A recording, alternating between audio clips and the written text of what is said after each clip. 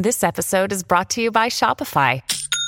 Forget the frustration of picking commerce platforms when you switch your business to Shopify, the global commerce platform that supercharges your selling wherever you sell. With Shopify, you'll harness the same intuitive features, trusted apps, and powerful analytics used by the world's leading brands. Sign up today for your $1 per month trial period at shopify.com/tech, all lowercase. That's shopify.com/tech.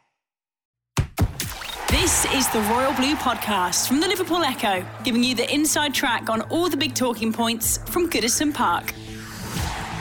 Hello everybody and welcome back to the Royal Blue Podcast. I'm Phil Kirkbride and today joined by Dave Prentice, Adam Jones and Gavin Buckland with Tudor Pratt over all the major talking points at Goodison Park as usual. And no quiet weeks at Goodison these days, of course, and plenty for us to get our teeth stuck into. The derby continues to be producing stories and incidents and reaction and opinion, strong opinion at that. So we'll try and cut through some more of that today. And of course, obviously focusing on Pickford, but of course, news about James Rodriguez's fitness. Bad news one day, good news the next. So we'll bring you up to date with that. And of course, look ahead to Sunday's game with Southampton.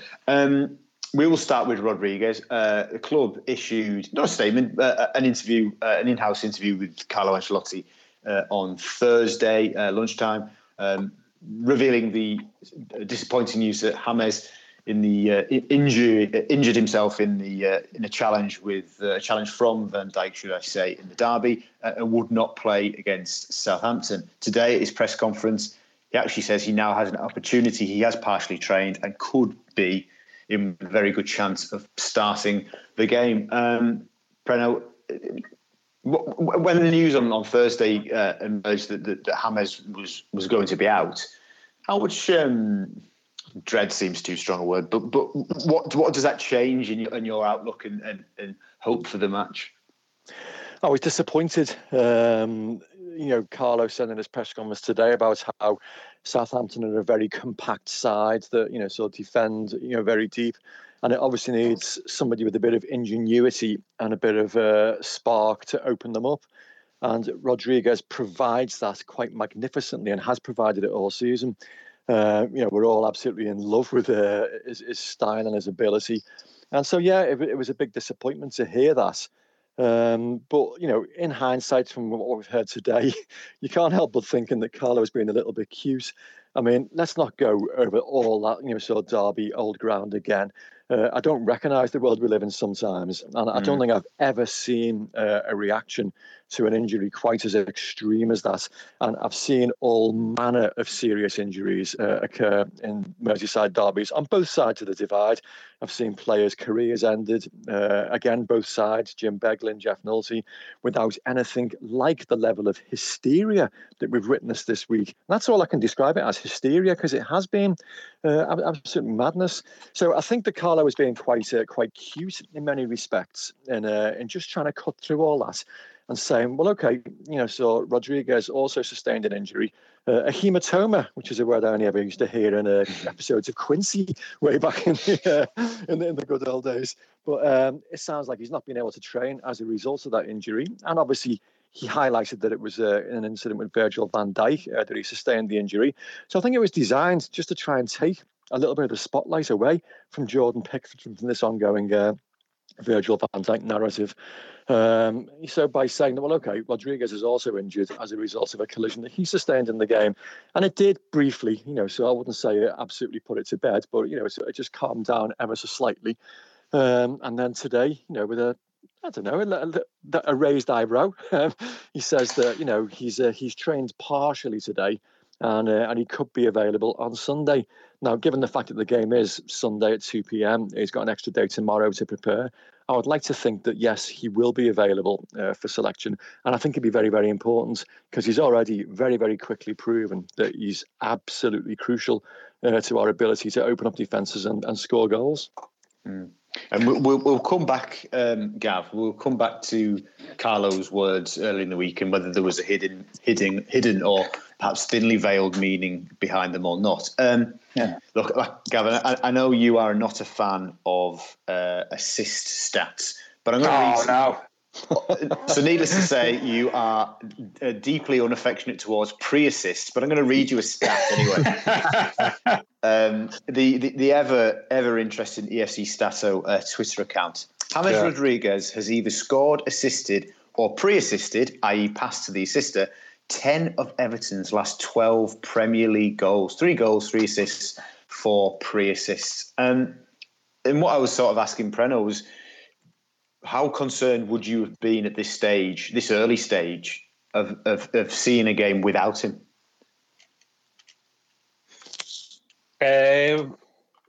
Pre-assist stats notwithstanding, I'd miss them. I know that. Yeah.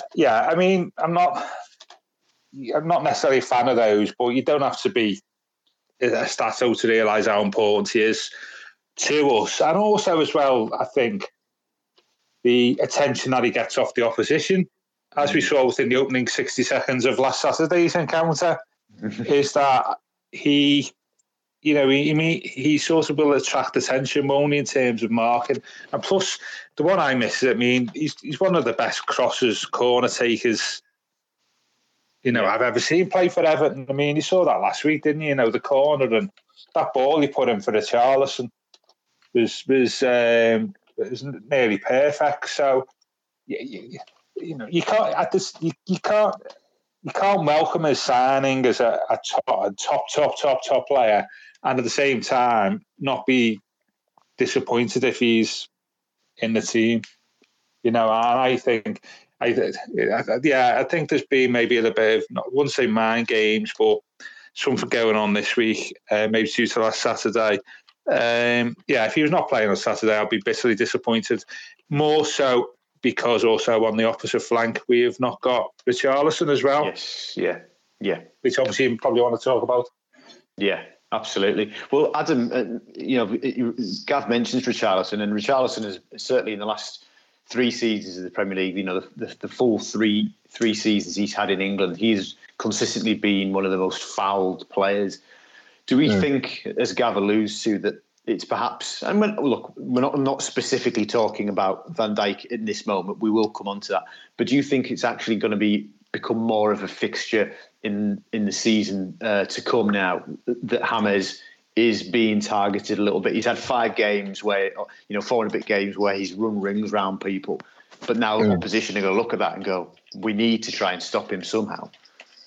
Yeah, I think so. I think we maybe saw the start of it in the Brighton game. I seem to think that Brighton doubled up on him almost, and it wasn't any sort of aggressive tackling that they put in on him necessarily, but they very, very much had the game plan to try and deal with James Rodriguez. And I suppose in a Merseyside derby, you could kind of expect that Liverpool were going to, put a couple of challenges in on a couple of our best players. It happens in those sorts of games. Obviously, you don't want your best players to be picking up injuries, but from Merseyside derbies, you do expect the kind of rough tackles, and it's only going to be a matter of time until other teams try and take that approach to James Rodriguez, because as you say, he is such an influential player, and if you give him the time and space on the ball, then he can dismantle essentially every defence in the Premier League. I'd be willing to say with the performances that we've seen from him so far, and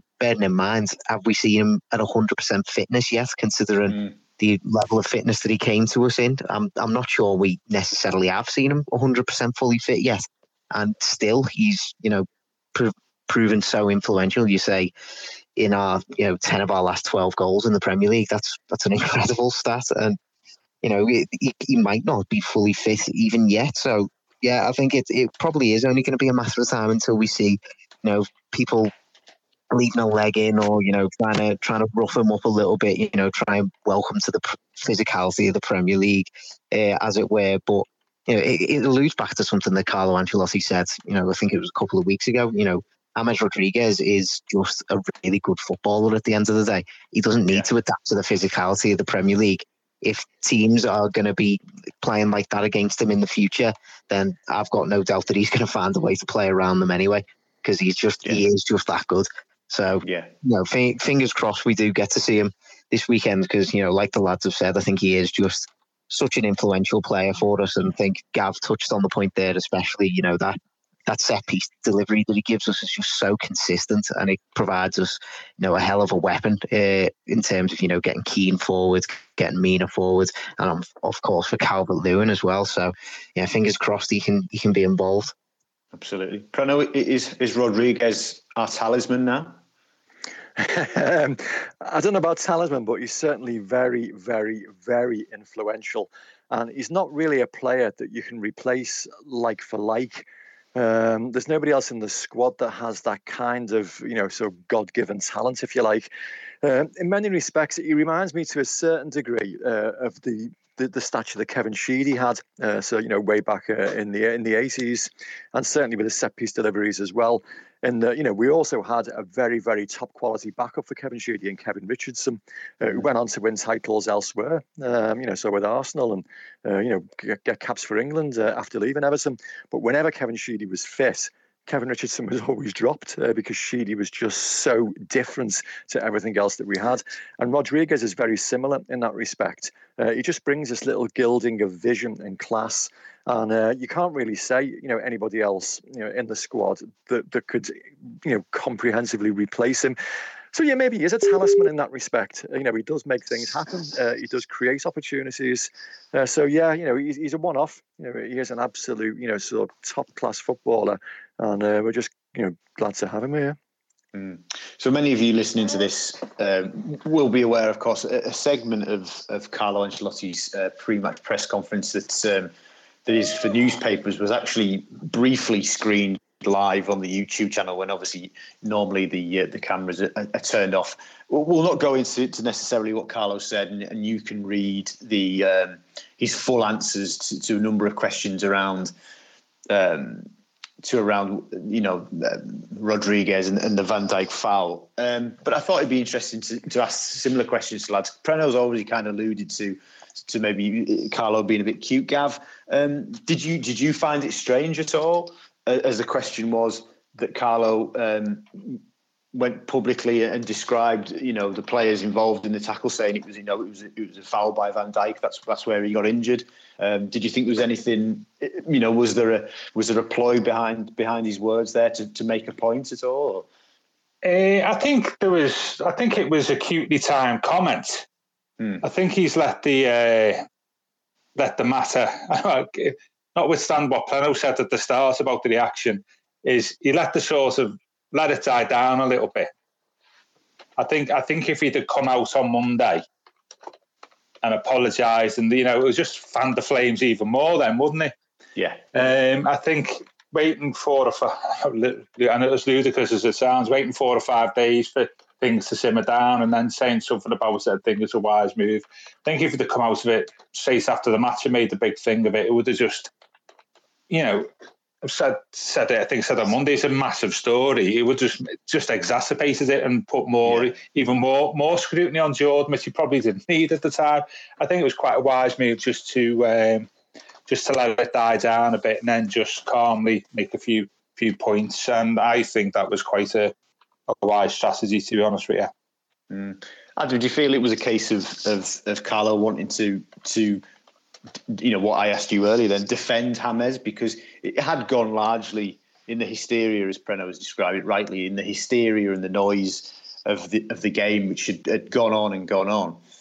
Those challenges, which of course haven't sort of had the same level of impact as they have on Van Dijk's injury looks like it's caused. We're not saying it's like for like, but do you think it was important that Carlo was seen to publicly defend his player and make a point? That hasn't gone unnoticed. Yeah, I think it was in a way, and I think you've quite rightly touched upon it there, just to make sure that it doesn't go unnoticed, because I think, as you say, in the absolute hysteria of surrounding the Pickford and Van Dijk situation that followed, it kind of did go under the radar that Virgil van Dijk started the game with 2 fouls inside the first 2 minutes, one on Rodriguez and one on Calvert-Lewin. Obviously, the one on Rodriguez has left its mark in some sense. So I think, considering that he has done that, I think it was right for Carlo Ancelotti to kind of point that out. But I think he has pointed it out in a clever way, as the lads have said. It was we've stayed quiet about it for the time being, and I think that was the right move. And then just to come out a few days later and just casually make that point, along with saying obviously we wish Van Dijk all the best in his recovery, etc. I think it's very much taking the moral high ground in this sort of scenario, and I think that was kind of important for Everton to do over a week, which has seen some absolutely mad comments from some pundits and some fans as well. It's just been absolutely madness, and I think the lads are quite right. If Carlo Ancelotti had come out too early and said something like this, it would have just fanned the flames, and it would have really been detrimental. But I think it was the right timing, and it was quite clearly the right thing for Carlo Ancelotti to say. Prano, it wasn't just Pickford and it wasn't just Richarlison who've gone over the top recently, because as you said earlier at the top of the pod, so some of the reaction, and they're not even necessarily within the media, some of the reaction generally to the fallout from the game has been hasn't just been nasty. It's gone beyond that, hasn't it? And it's actually worrying that people would react so strongly and so viciously and say some pretty horrific things in the direction of Pickford, particularly and his family. Are you surprised that social media has generated, but has been a platform where such horrible things have been said? I mean, it's just I find it utterly depressing, to be honest. Sadly, I'm not surprised, no, because obviously the job that we do, we all experience this level of vitriol on, I wouldn't say a daily basis, but all of us have been subjected to so unpleasant things on social media, and it's just the world that we live in now. It is a platform which can be very, very positive and can be very, very good for society, but also it can be very, very bad, and it allows idiots and negative people to spread so bitter and twisted views anonymously a lot of the time. And some of the stuff I've seen this week has just been absolutely outrageous. It wasn't a particularly brutal derby match. I've seen far worse in the fairly recent past, but obviously there were two high profile so incidents in the game, both involving, so Everton players. One was rightly punished. The other one, Jordan Pickford, we've all said that, he was fortunate, to escape a red card. But I still, steadfastly hold true to the fact that I don't think he intended to, cause injury to Virgil van Dijk. It was just a clumsy, stupid challenge. It wasn't malicious. And so to have the level of vitriol directed towards him that we've had, death threats, so people threatening to fill him in if they see him in town, it's like, oh, come on, really? Is this the world that we live in now? And it's depressing, and it's saddening, and it's not really surprising, to be honest, because we see it so often in so many walks of life on Twitter and other social media platforms. But it's one of the big negatives of that platform, and it's something that the people that run the platform haven't really got to the bottom of yet. It's not just football, it's other walks of life as well. But it's sad, it's depressing, and it tends to influence other people as well. You seem to get more extreme views then in other elements of society, and there's even people in our profession, so in journalism, that I've basically shook my head a bit and thinking, really, did they really write that? Did they really said that? It's quite sad, I'm afraid. Yes, there've been some interesting theories, should we say, Gav. It was almost 12 months to this day. I think it was into early November when we were discussing on a pod back in the days when we could meet in the office and actually do a pod in face to face. We were discussing the fallout from Andre Gomez's injury after the Son challenge against Spurs at Goodison, and it feels that the issues that were sort of the umbrella issue was, of course, this feeling amongst Evertonians, a section of Evertonians, that there is a wider media issue with the club, or agenda, if you want to call it, that there's a bias against the club and towards the so-called top six. That has reared itself again this week in the coverage of the derby and particularly the Van Dijk incident. Do those supporters who feel that? Do you feel they've got good reason to feel that? Depends what you mean by bias. To be honest with you, if if you mean bias in terms of something happens to a player in the top six, it's treated differently to somebody who's not in the top six. I think that's bias, isn't it? Yeah. I think that's right. But I view it as not so much bias as in profile, perhaps, is the word. It's just given a high profile because it sells newspapers, it generates internet traffic. You are doing, some of the big clubs in that I've got, say, 10 times as many social media followers as Everton have. So therefore, if you follow that through in terms of the numbers of people who are going to read articles, then there's two things going on there. You'll get more people reading articles because they've got a bigger fan base. We all know that. And also, like Liverpool last week, Premier League champions, etc. So it's understandable that happens. And in the days when people are trying to generate as much revenue as possible, as we all know, because of the environment we're in, I've not got a problem if that's the strategy. Where I do have a problem is, and I don't see it that often, is where the same thing happens to the same player, but the verdict is different because one's in the top six and one's in the bottom six. I always think, and this is, I'm not speaking. I know lots of people in the press, but I'm not speaking just generally, not as individual. Is I think, like, say, players when they go away in international duty, say to play for England, if they make a mistake and they're not in the top six club, it's treated slightly differently than if they play for the top six club. I've thought that for a long time. Okay. But apart from like getting more coverage, Van Dijk's got more coverage than Andre Gomez. Well, that's natural. That's understandable, isn't it? I mean, it's also a testament, by the way, to that how high profile we are compared to 12 months ago, because we're top of the league. Yeah. So the derby had a lot more. See the coverage of the derby.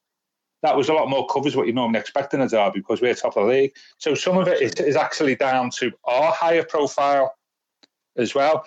So I think I've not got a problem with it. It's understandable. It's just good business.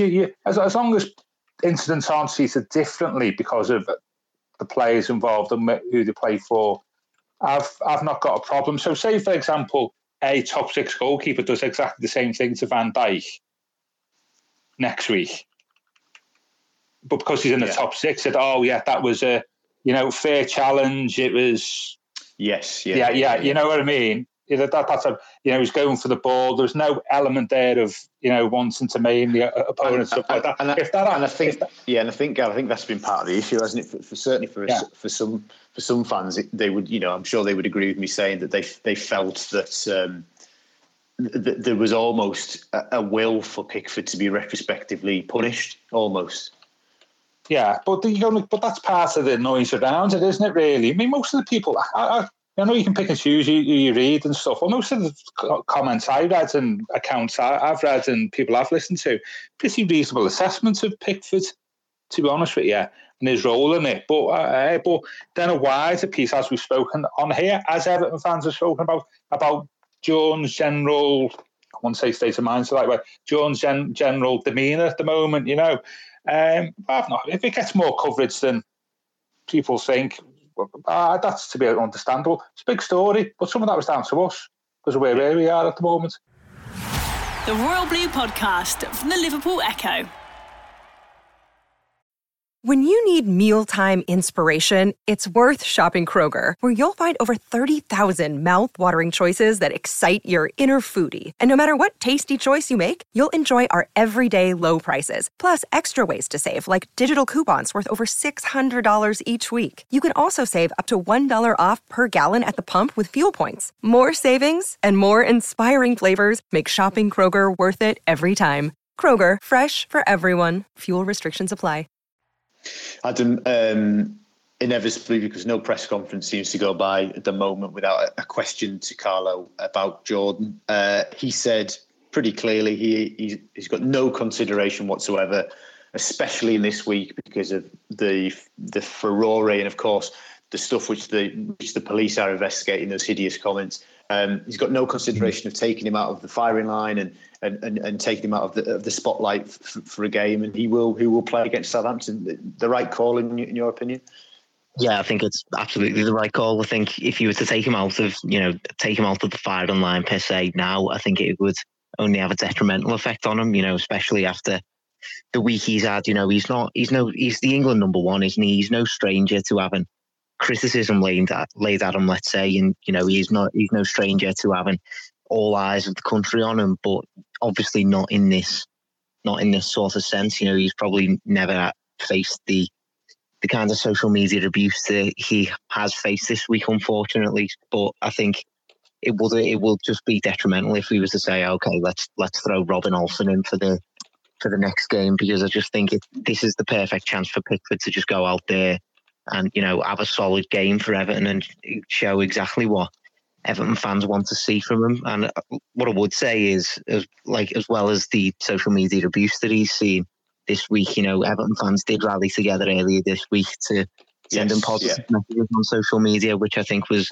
a really nice thing. I spoke to Dave from the Everton Fans Forum yesterday, and he was just talking about the need for him to show that there is a positive side of social media as well, and that there are thousands of like-minded Evertonians who just want to send their gratitude to Pickford and just to tell him to keep going. And hopefully, as much as he might have seen the abusive messages, hopefully he sees these positive messages as well, and that gives him a certain air of confidence going into this next game. Everton fans are behind him.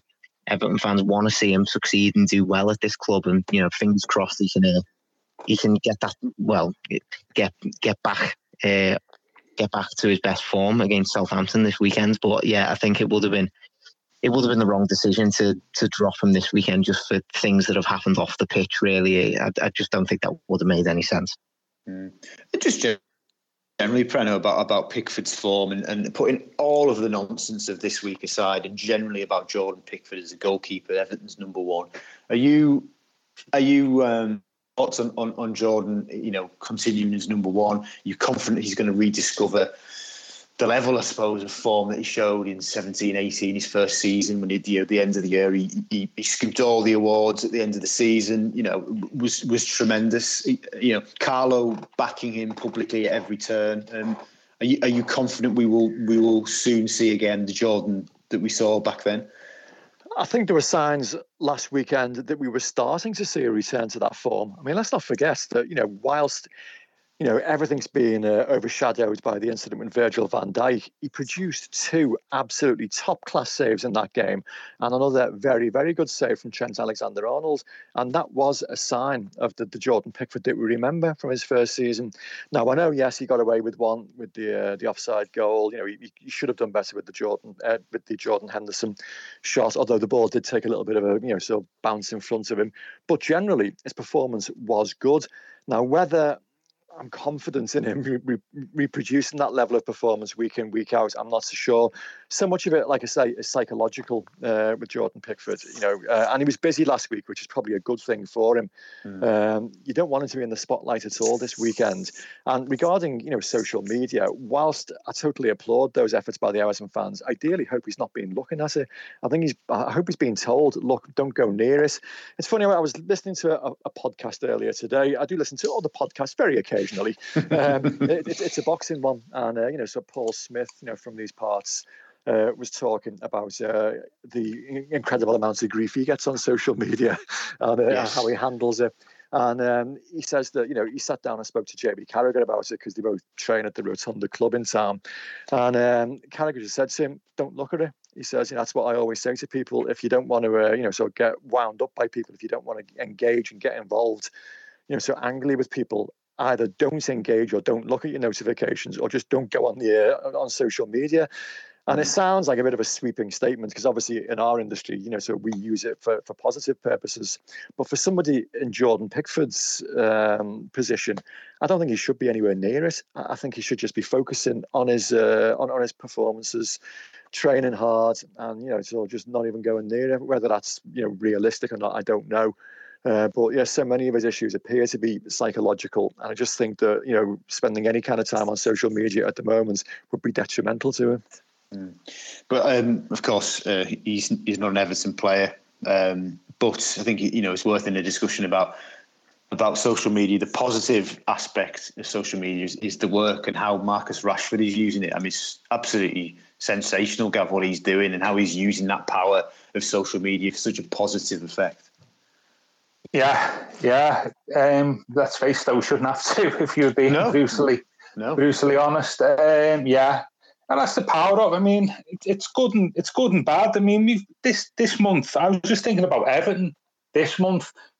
You know, we've had obviously some stuff last week which wasn't great, but we started it a few weeks ago, that Sunday night, when we get to Everton number 1 in the iTunes just purely through people communicating and sort of getting things moving on social media. So that's like the real positive, positive thing we've seen this month on about it. So even for this one for Everton, it's been quite good. But the Marcus Rashford, I can't add anything to what people have said. I'm surprised he finds time to play football. He's playing quite well at the moment, to be fair. But yeah, I mean, that's positive. I mean, but even Rashford's had a lot of stuff thrown at him, hasn't he? Yes. I mean, going back to Preno's comment, it takes somebody maybe lacking in a few brain cells to start giving abuse to a professional boxer on social media. I'm thinking about, was it Curtis Woodhouse that fella was giving stick to? He turned up on his doorstep, or he said them at the bottom of your road. That was just shows you. Yeah. No, it's not the wisest move. No. Moving on briefly, sort of to wider Premier League European football issue this week. Yet another incarnation of a European breakaway league was mooted in the news. The European Premier League, or Euro Premier League, hit the stands, if you like, and the news that it's been cooked up, FIFA-backed tournament of 18 of the biggest teams in Europe. Should we be concerned that the Premier League will soon be dismantled as we know it? I mean, with the amount of stories that we've seen about this, I just want to say, go on, just go. Just get it. Let's just get it over and done with, just so that we stop seeing these stories. And I had that Simpsons moment in my head, like thinking, what would the Premier League be like without Liverpool and Manchester United? And it was just like people dancing in the sunshine. And I was like, oh well, would it really be that bad? But obviously at the same time, these teams do bring a lot of revenue to the Premier League. They've got a huge profile worldwide, haven't they? And I don't know. I just feel very blasé about the whole situation with this, with a potential European Super League. I don't think I'd find any interest in it personally. Like even in terms of just like watching it, I just don't think it really pushed my buttons, to be honest. So I've just, if they want to do it, like that's what I mean. I kind of just want them to say, "Oh, go on, just go and do it. Just leave us alone." Yeah. Preno, a man from an era when the idea of there being a top six perhaps is an alien concept back in a certain time. It was suggested on the, speaking of other podcasts, on the Excellent Price of Football podcast a couple of weeks ago, that imagine, the top six disappear into a new league and do their own thing. Imagine a Premier League and a title race involving us, Leeds, West Ham, all the other sort of traditional clubs in English football. Could be very lively, couldn't it? It could be, yeah. I've seen all kinds of statements as well. People saying, well, fine, let them go and we'll invite Celtic and Rangers down to join this new league. It seems to happen periodically, these statements about sort of new leagues. I mean, the only time it's ever really happened properly is when the Premier League was created in 1992, and that was effectively just the same teams just rebranded in a different way with a nice new trophy and a different mindset, really, which attracted supporters to it. It's something that leaves me, like you say, shrugging my shoulders and saying, I've seen it all before. I don't think anything's going to happen in the short term. And it just appears to be motivated by greed once again. A certain number of clubs trying to generate as much money as is humanly possible for themselves at the exclusion of everybody else. If there's any kind of sort of concrete discussions taking place sometime down the line, maybe I'll start to take notice. But for the time being, I'm just like, oh yeah, here we go again, and just dismiss it really. Gav, at the risk of sounding cynical, it felt to me like the leaking of that story was particularly opportunistic on the back of the the reaction to the Project Big Picture. Any thoughts? In other words, you're blocking big picture, so we're going to do this one now. Or even this is this scary European Premier League being talked about. Maybe Project Big Picture isn't too bad after all, lads. You know well, that was one of the things. The only thing to say that there's not exactly a load of enthusiasm for this one, is there really? No. I'll give you a few of my thoughts. One, I think it's absolutely appalling that in the midst of a global pandemic where hundreds of thousands of people are dying, or millions, that actually you've got football clubs, allegedly or whatever, know some have denied it, talking about breaking away to just to earn more money. I'm amazed at, you underestimate the ability of top football clubs to want even more money, don't you, really? And as Adam said there, have you done any market research about who want to watch this? Because you have these anomalies that they want to break away, say teams want to break away from the Premier League, because actually they're fed up playing, I don't know, with all due respect, West Brom or Fulham. But probably one of them is going to be the West Brom or Fulham of the European Premier League. It makes no sense. And I think there's obviously, and that's even before you get to the protocols of things like you need UEFA's permission. You also need the Premier League's permission to play in Europe. You need to be licensed. So there's all sorts of administrative and governance protocols that you have to go through. I think it's just, as ever, posturing for obviously the rebranding and relaunching the Champions League in 2024. It's all to get a better deal out of that, I suspect. To be fair, I mean, it would take, all these the pretty stable businesses, these football clubs at the top end. United lost and said that loads of money yesterday in their accounts. It would be mighty risky for them to go into a completely different new league. With really, someone's backing you through debt. To try and establish a new brand, shall we say, where most of the planets would be pretty ambivalent towards it. I wouldn't watch it. Why would you? If you were in it, playing it in it, why would you want to watch it for a start? Champions League has a bit of a, conscious time. It's a bit, it's rarity and scarcity adds to its excitement. This where you got, I don't know, Atletico Madrid against Porto in the middle of January, 9th versus 10th. Who's going to watch that? Yeah. And of course, and we could talk for hours on subjects like this, but of course, are these clubs underestimating the power and the feelings of their own supporter base? Because I would be shocked if any Liverpool or Manchester United fan would back a breakaway and being removed from the Premier League. But anyway, we move on. So before we talk about Southampton and get the lads' predictions, we will do a special pod on this because it's worthy of such. But Preno, I just wanted to give a quick plug and a quick update on the reaction to your book, which I've started, and it really is genuinely superb what I've read so far. How's the reaction been? Difficult to say, really, because I've only had feedback from my contemporaries and peers, if you like, and they might just be being kind to me. I've had, Greg, formerly of this parish, who said it's like the best sports book he's read for years and years. The guys from Across the Park podcast, one of our rivals who I spoke to last night, who were absolutely gushing in their praise of it. People that work at Everton now, who I'm not going to embarrass by naming, saying that they're absolutely loving it. It's been very, very positive. I've not seen any kind of figures. It was only yesterday is the actual day that it was officially launched, although I do believe it's been on sale in Waterstones and a couple of other bookshops for 4 or 5 days prior to that. And one of the positives of social media is that you do occasionally get positive messages.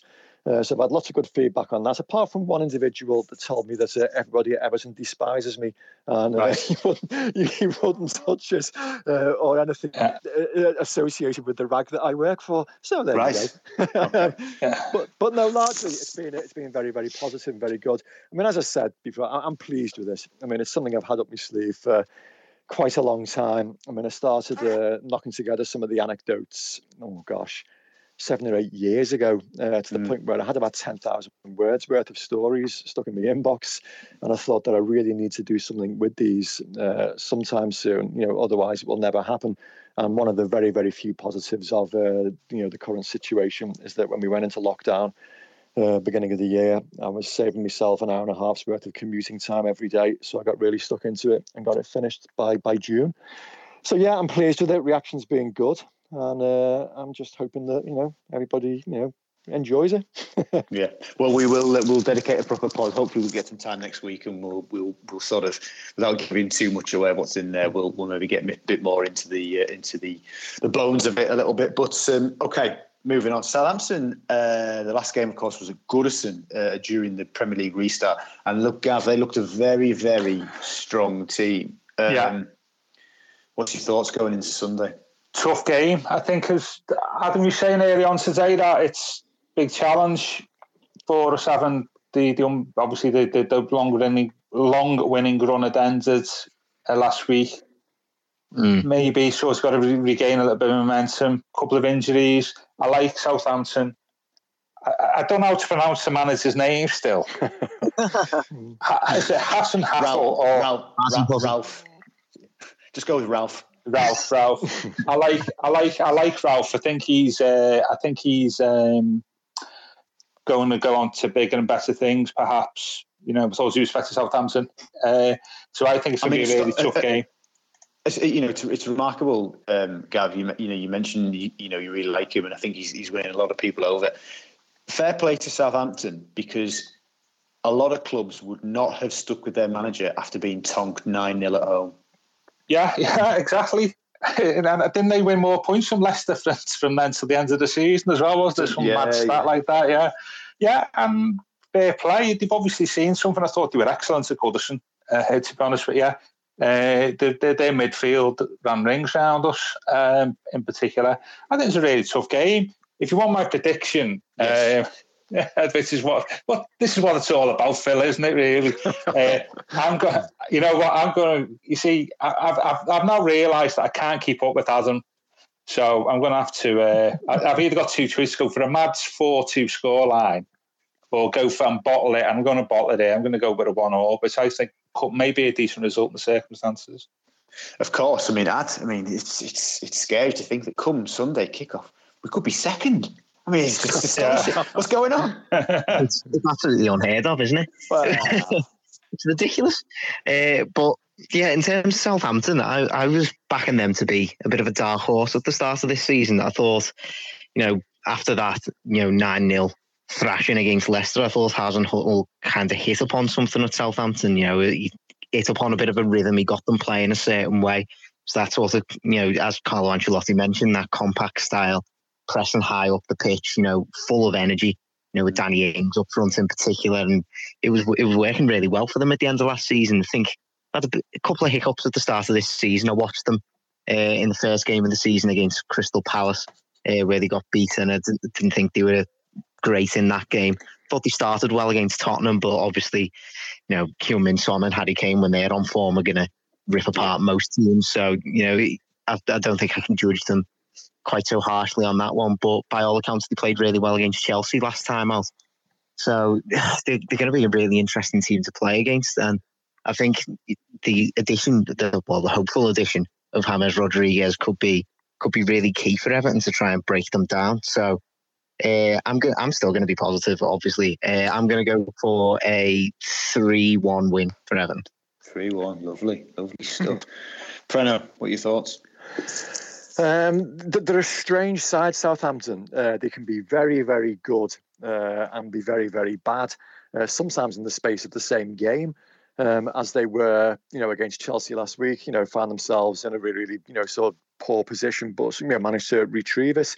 As Adam mentioned, got taken apart by Spurs, but came back and managed to beat Burnley and West Brom, was it? So, yeah, the difficult side to read. The big concern for me is who.